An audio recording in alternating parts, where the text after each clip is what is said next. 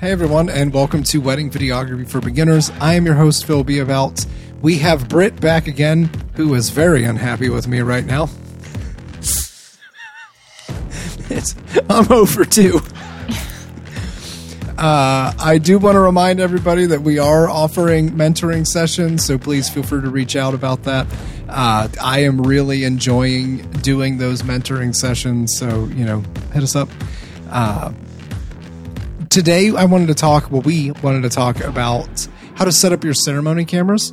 I've seen a lot of questions in groups and that kind of stuff about that, so we want to kind of walk through how we do it, and then we're going to go over a 2-camera setup, a 3, 4, and 5 camera setup.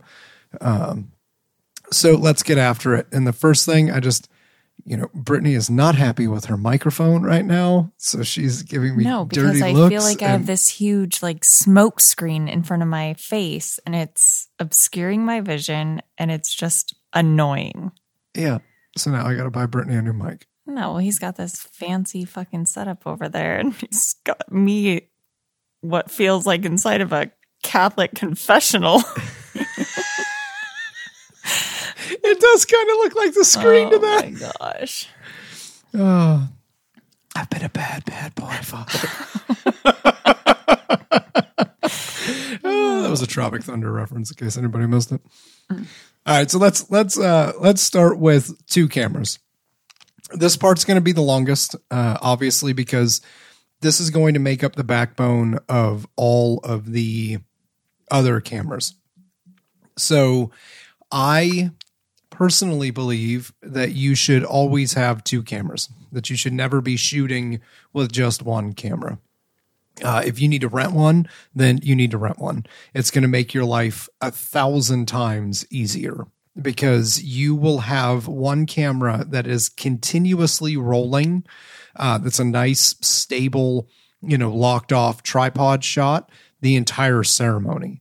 So you can be wandering around with the other camera and that kind of stuff and always have one to kind of fall back on. So,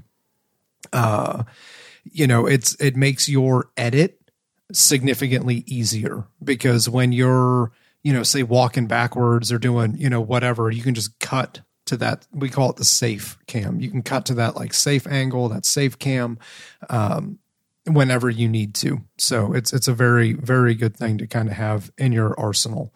And if you listen to, I think it was episode 55, you'd think I know, it was only 2 episodes ago, where I was talking about passing on costs to your couples and that kind of stuff. If you need to rent a camera, then you need to pass that cost on.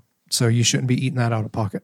Now, what I like to do is place the safe camera on a tripod raised pretty high up, almost to kind of the max.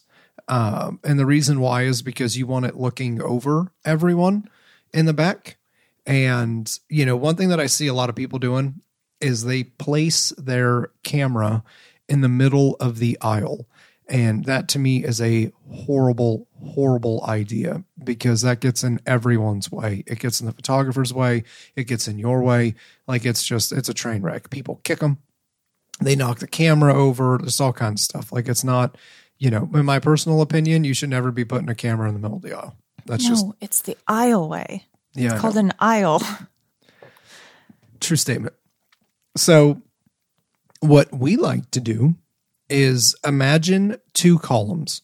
So you've got column 1 and column 2. And in between those 2 columns is the aisle. Now, mind you, just real quick, I'm going to be using bride and groom while I'm talking, just because it's easy to break those 2 apart to kind of separate everything. So that's not to, it's not to diminish same-sex couples, weddings, that kind of stuff. We're just using bride and groom because it's just when you're verbally talking about it, it's just easier to have 2 opposing sides and trying to explain it without it. You could have just said side A, side B. No, well, I already had it all written up with bride and groom, so it's too late. I'm too far gone. So when you have the 2 sides broken apart, right? So you got the 2 columns. Typically, when you're looking towards the ceremony site itself, the bride is on the left-hand side and the groom is on the right-hand side.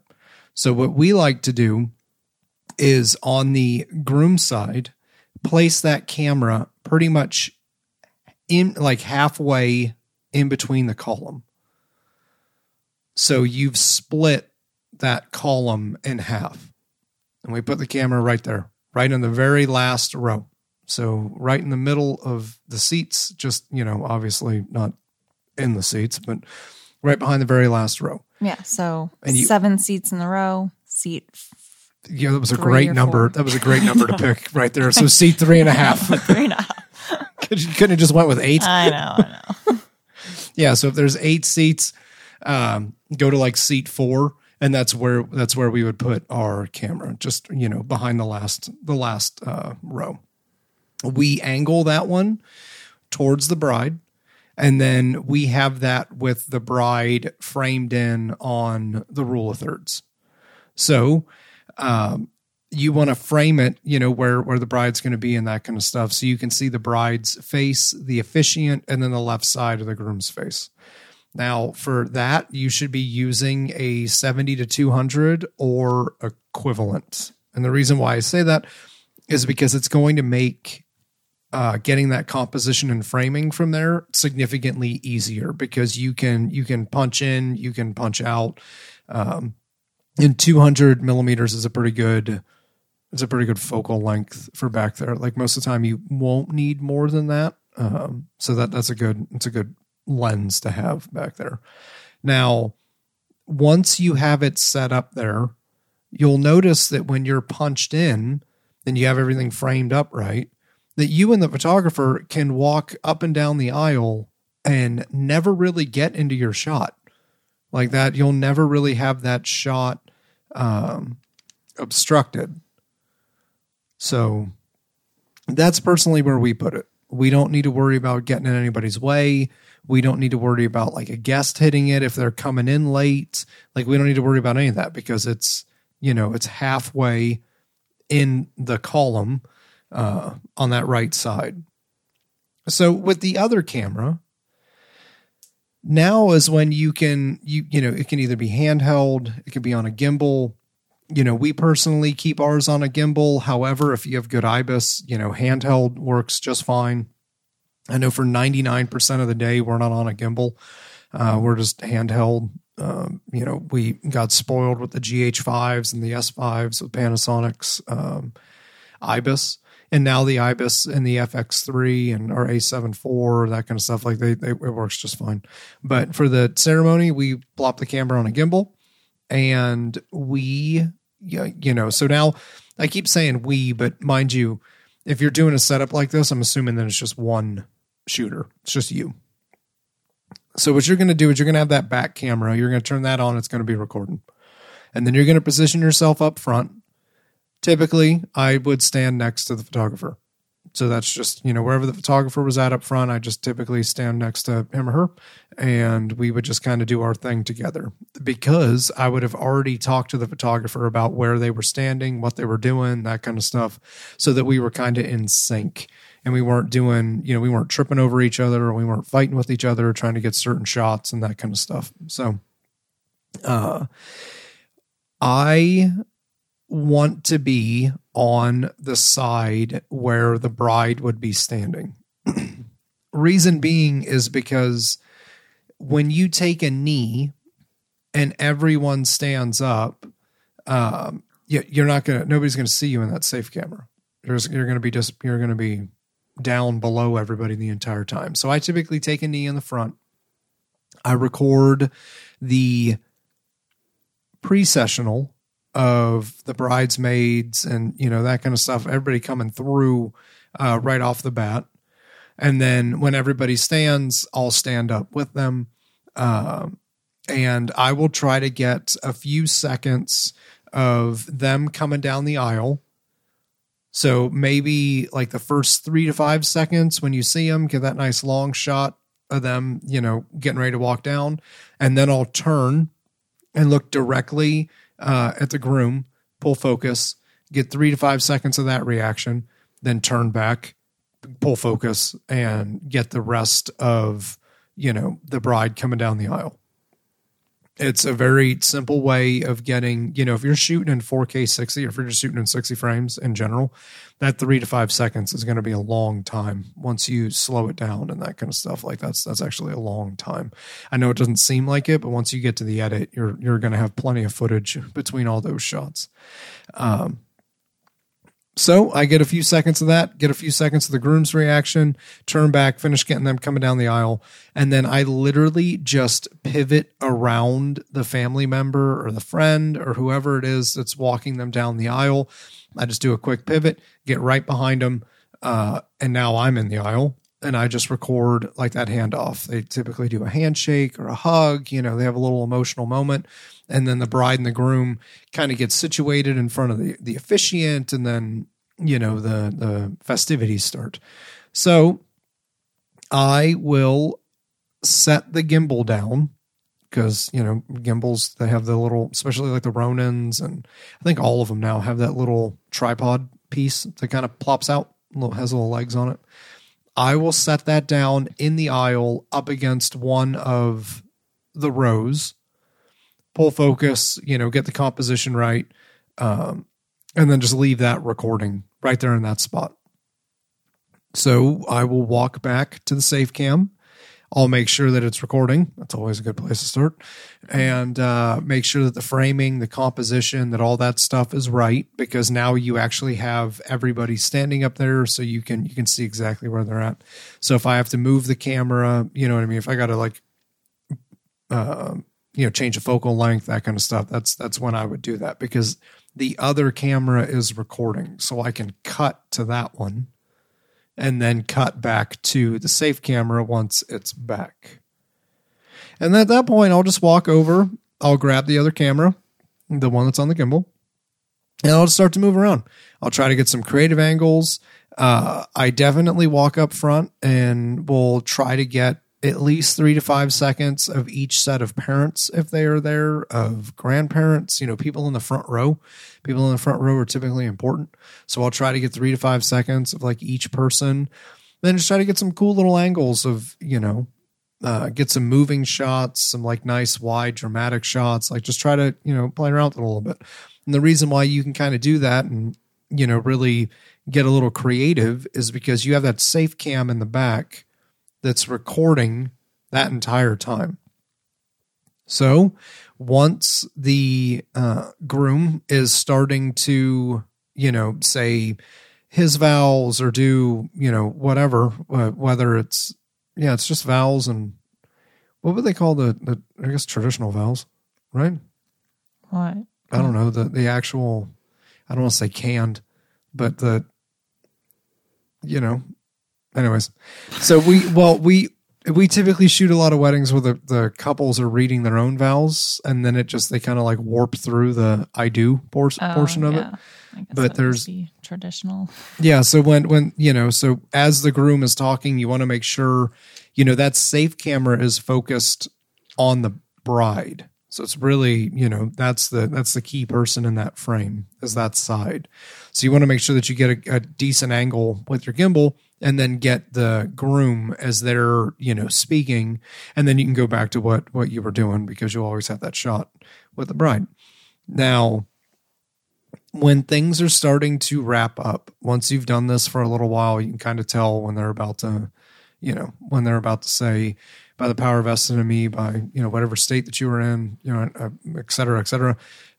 You want to make sure that you're in the aisle at that stage, and that you get, a good framed, good composition and a good frame of the kiss. Now, typically I'm standing right next to the photographer. So we're shoulder to shoulder, we're each getting our shots, and we're each walking backwards for the recessional all the way down the aisle. Just to get, the couple as they're coming down. And then I'll stand at the back for like a minute and get all the family members as they come down. And then once pretty much the first row on either side is done, that's when I'll just stop recording, set the camera down, and start, breaking everything down. So during that entire ceremony, you have a really good, safe shot that's stable and in the back. And you have the ability to get some really creative shots because of that. So when you go to edit your film, you can just cut back and forth between the two of them and never really have to worry about a shot to where something's bouncing around or, you know what I mean? Like it's all kind of screwed up because I've been there. Like I know exactly what that's like to get back to the editing table and start to work on something and be like, oh my God, like I can't cut to anything because I used to shoot ceremonies with one camera, and you just kind of learn that one camera is not enough. And again, if you need to rent that other camera, then increase your price, whatever that is. So if it costs $150 to rent a camera for 3 days, with a lens, then, you need to raise your price by that much. It's not going to be so much that when you raise your price, you're going to lose a bunch of clients. It might be $250. And if you're going from $1,200 to $1,500, there's not going to be that much. You're not going to notice that much of a statistical difference. Yeah, but that's also a cost that you shouldn't be eating up. So that shouldn't be cutting into your profits. It's never something that you should sacrifice. Just upload, charge it up front. Just know that that's what it's going to cost you to get a good film for your couple. And because you have two we haven't talked anything about the toast because that's not this episode, but and you'd have a second camera then for the toasts. So you can get a couple's reaction and the person giving the toast. So anyways, that's completely off topic, but you should always have at least two cameras. Now, for a one-person solo shooting, because I know I think it was episode 57. Wasn't that the last one? I think episode 57 is when we talked about solo and multiple shooters. This setup right here for the ceremony is perfectly manageable for one person. Like this is a very simple, no frills, two cameras. I could run with that all day. Like that's not that big a deal. So it's definitely stress-free for solo shooting for those of you that are starting out or anything, or even if you have to do like destination weddings and that kind of stuff. And we will be right back. Are you tired of aimlessly flipping through mediocre at best music for hours? Do you find yourself wasting valuable time on projects just trying to find that perfect song? Bring in MusicBed. The first time Britt and I looked at their library, I remember saying, we could use any of these. MusicBed has a massive library of elite musicians used by brands like Nike, Samsung, Apple, and ESPN. Having a hard time finding that perfect song? Reach out to a specialist who can help do the searching for you and create a list of songs specifically for your project. Imagine the amount of stress reduction you would have with music selection being a breeze. Imagine how much time you can save during an edit by having a massive library of meticulously selected songs. What would that do for your productivity or quality of life? MusicBed is your solution. Click on our link below to see our hand-selected playlist. Use code WVFB at checkout and get your first month free when you sign up. MusicBed was simply a lifesaver for us. What we normally shoot with is 3 cameras. Like that's our safety setup. So it's very similar to what Phil's been talking about. The key difference is that I am on the groom's reaction cam and I am there the entire length of the ceremony. It's the one thing that I focus on so that Phil can take care of the rest, like he was talking about before. So he still does what he's doing. The only difference is that I am manning the groom's reaction cam. So he's still getting, he can actually focus more on being creative because he doesn't have to worry about getting the groom's reaction. So what he's doing is roaming up and down the side of the aisle, tracking the bridesmaids, getting creative shots like that. And then our safe cam is still in the same spot in the middle of one of the rows. Columns. Oh my gosh, that's going to be confusing. But what we're doing is we still have this 70-200 lens, and it's actually a 70 to 180 millimeter Tamron lens that we use, but we actually have 2 Or do we get rid of? No, so we have on the Safe Cam, we have the 70 to 200 Canon, the RF f2.8. I think it's a Mark III. And then we have the Tamron f2.8, which I'm pretty sure it's a 70 to 180. It's not 200. I know it's 180.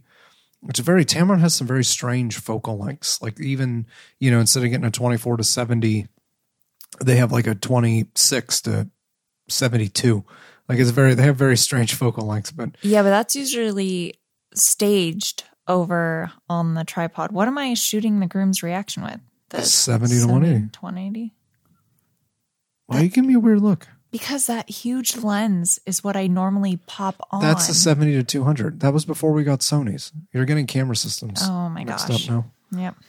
All right. So when we were on the Panasonic S5, you were doing the 70 to 200 because we had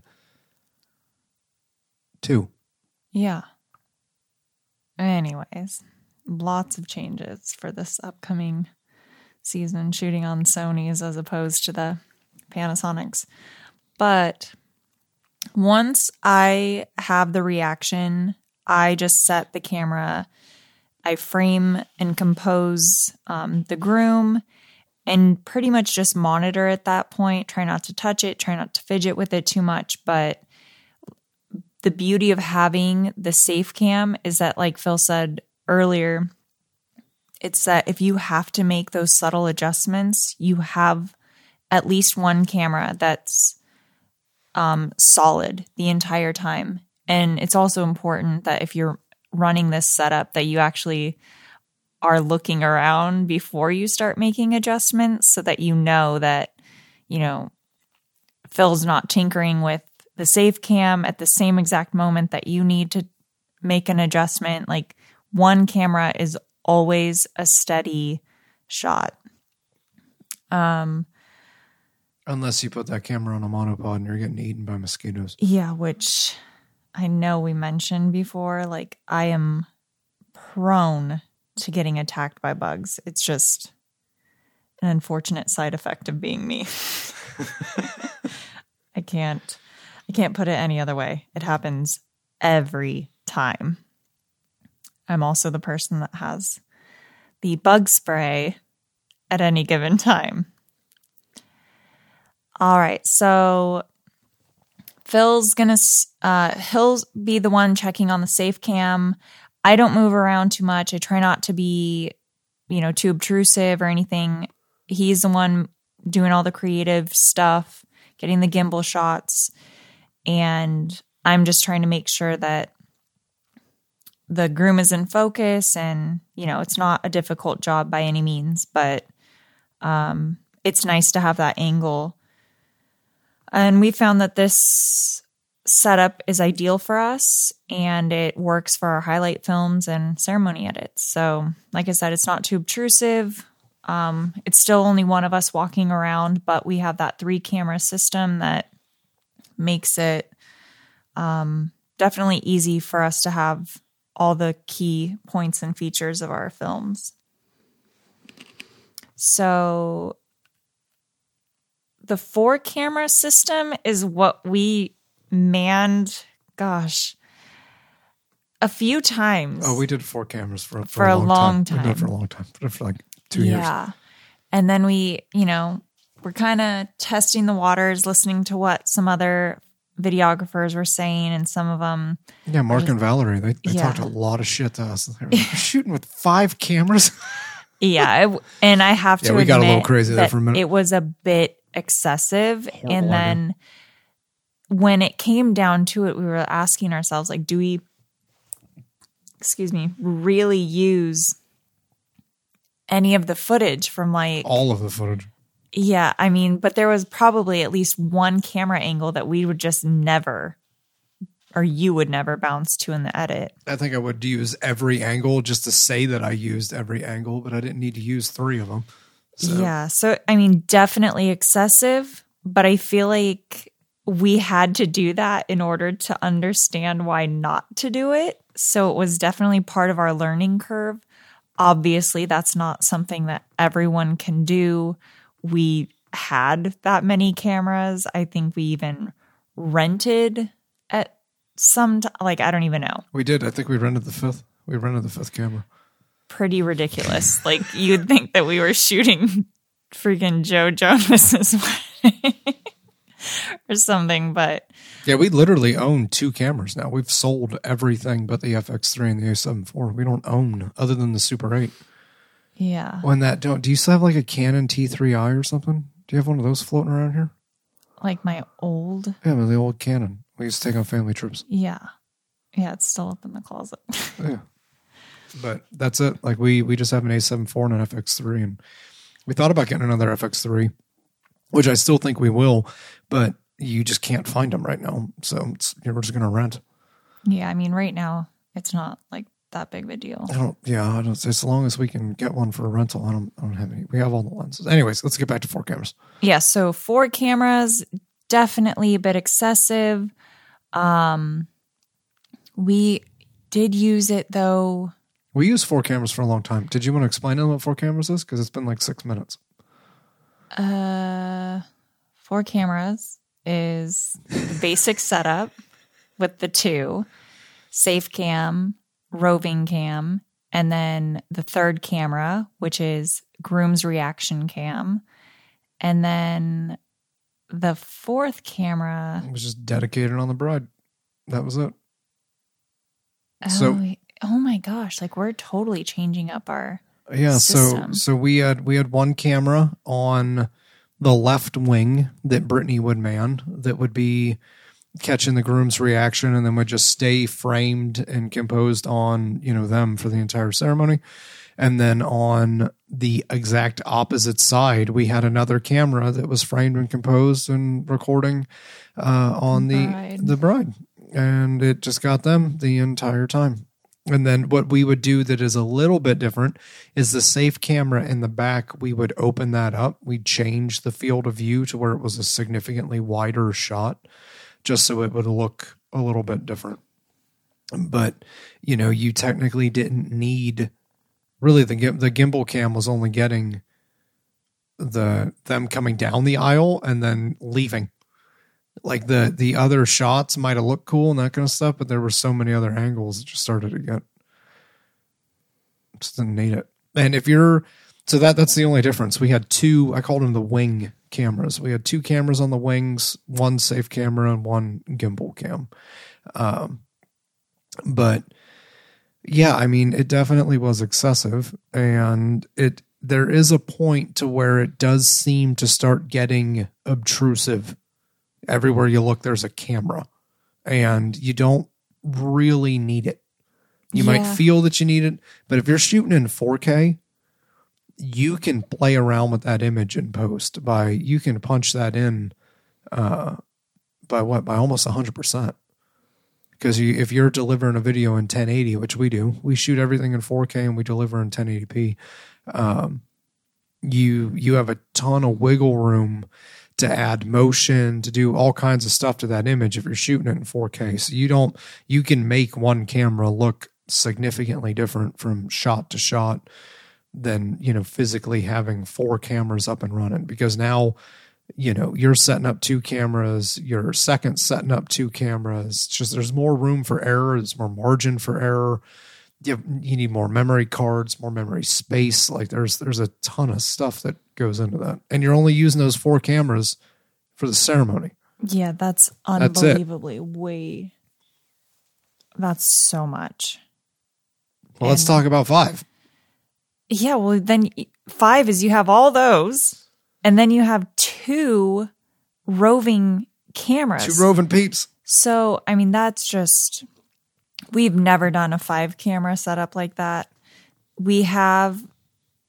I've never been roaming. Now, once you're in that 5 camera range, I definitely think that you should have a 3rd shooter. Yeah. Like, it just doesn't make any sense to have 2 people doing that stuff. But because at the end of the day, you probably have 5 cameras set up and only 4 are recording. Yeah, you've missed 3 one. of them are in frame. Yep. It's way too much that's going on. Like it's way too much stuff. And then not to mention, once the ceremony is over, you got to move all that shit. Yeah. You got to get all those cameras. And not to mention the bride and groom are taking off with a photographer that's only got Yeah, they're jumping on a 3 golf cart and cameras leaving on you, them. going to a damn lighthouse without you. Yep. I will never forget that. That was kind of funny. But, just in general terms, I do know of plenty of people who use 4 cameras. I do know, I think it's Andrew. I think his last name's Guilford. I think that's how you pronounce it. I watched his behind the scenes video. He shoots with 5 cameras and a drone. He's by got himself. a system. Oh yeah, no. I mean, so I'm not saying that you can't do it. I personally don't. You know what I mean? Like if it works for him, good on him. Like I watched him knock all of it out. Like it's, he's got the tape to prove it. I personally believe that you hit a point of diminishing return I think once you pass 3 cameras, the value of the other cameras just start to go down. That's just my personal opinion. You're not going to get the same oomph. And, between Mark and Valerie laughing at us hysterically over dinner when we were talking about this to, when I was shooting with LaRev and that kind of stuff, like LaRev, they don't shoot with more than 3 cameras. Well, yeah, it's not necessary. You don't actually need it. But like I said, there are plenty of people that do it. So we're not, knocking on people that do it and that kind of stuff. No, it's a personal choice. I just don't think that it's necessary, especially if you're just starting out. Like if you're in like the beginning stages or even in like the medium, the middle market, like 3 to 5K range, that kind of stuff. Like I definitely wouldn't be focused on 4 to 5 cameras. Like that would be the least of my worries because you just don't need it. Nope. You have anything else you want to add, Britt? No, I was just thinking that. Oh boy, she's going off the cuff. This is going to get real good. Yeah. Real good. No, I mean, there've been times that we've had the 4 camera setup and it was just so tight in the ceremony space. Oh yeah. That like even getting in to check on one of the reaction side wing cams was nearly impossible. Taryn and Kevin's one was a really good example of that. Well, the camera that was on her side was it was so hard to get back to it to check. And they had moved too. So by the time I went back and looked at another shot, like they were completely out of frame. Like it was a train wreck. Also, Isaac and Liv's, I was on groom's side reaction cam. That was only 3 cameras for them. I know, but I was so tight up against the window that once I was like there, I was stuck there behind like the curtain. I liked the angle though. No, it was like shoulders. It was just shoulders up for both of them. It worked, but like once the guests had filed into their seats, there was no getting out to check, even if I wanted to check other cameras. Which she doesn't. No. And then wasn't it? It was Kit and Claire's wedding where what did you do? You were like off to the side and just sat there. You just looked at me like, what? We were in the smallest church and I got stuck over in a pew off to the side. And I was sat there the whole time. No, I was with watched the ceremony. The second photographer too, and she couldn't move. So the other, I guess you'd call them leads, you and her husband were the ones that had to be roving. Who did we shoot that wedding with? Was that K&A? K&A? Yeah. Yeah, and we got stuck over on the side because I think the pastor was also like not about people walking around as much. So, I mean, there wasn't really much we could have done anyways. I remember I was in a hurry and I was setting up everything. Oh, because Hurricane Dorian had hit that morning. That's right. Yep. And we get to the church. There is a second story. So there was like where the not the piano. What do they have up there? Oh my God. Organ. Organ. Yeah, when they had the organ up there. And I ran up and set this camera up. And for some reason, I decided that angle would be best if it was looking at the violin player up on the stage. And that was it. That angle is literally just, and then like she left like 10 minutes into the ceremony. So I remember going back through the footage and was like, oh my God, it's just an empty chair for like 45 minutes. Oh man. Yeah, I think I used the gimbal for like 99% of those shots because you were like stuck behind a column. Yeah, well too, just kind of like why having so many cameras becomes an issue at times. Even if, you are in wide spaces, controlling all the cameras, not being obtrusive, because at the end of the day, you do have to remind yourself that this is someone's wedding and people are watching it live. They don't want to be, bothered by the videographer. You asking them to move out of the way so you can go check your camera. Excuse me. You're coming through. So yeah, that was pretty much the one thing. There's just a lot of funny, uncomfortable situations that you get yourself into with more cameras. Oh, how about putting that phone on silent? Who's texting you at this hour? The potential au pair. Oh, good. She's in a different time zone, so that's okay. All right, yeah, I'll let that one slide. So I like, just to kind of recap, I think 2 cameras, solo shooting, perfectly manageable. 3 cameras, solo shooting is actually pretty manageable too. I've done a 3 camera setup plenty of times by myself, which that's okay. Just personally, once you start getting into 4 and 5, like I said, you do hit a point of diminishing returns to where not every angle is actually cool and worth it. And maybe you get 6 seconds of a shot and that's not going to make or break your ceremony at it. Yeah. But yeah, that's just our thoughts. That's just how we kind of set up. We hover around 3 now, and we tend to be pretty good on 3. Figured you would silence that off the first go around. I thought I did. But yeah, I like 3, and 3 I think is also a perfect thing for the toasts, which we'll talk about at a later date. But I personally don't think. I think if you had 4 cameras, the only reason why you should have 4 is if one of the other 3 breaks and you have something to fall back on. And that's kind of how I look at our 3rd camera, because 99% of the day we're on 2. So we have that 3rd camera, the A7 IV, that, if something happens to one of the FX3s, we can bump over to it. So make sure that you like and subscribe to our YouTube channel. Make sure that you're following our podcast, which you are listening to. I should probably stricken that from my notes because it doesn't make any sense to keep saying, make sure you follow our podcast. Don't forget to join our private Facebook group, Wedding Videography for Beginners. I hope everybody is staying safe and healthy, and we will see everyone next week. All right, out. Bye-bye. I was going to say, normally you go, toodaloo. All right, now we're bye. Bye. Are you backing up your footage? Is it seamless, running in the background, and easily available? Bring in Backblaze, the world's easiest cloud backup. Our workflow is so simple. We offload our footage onto our external drives.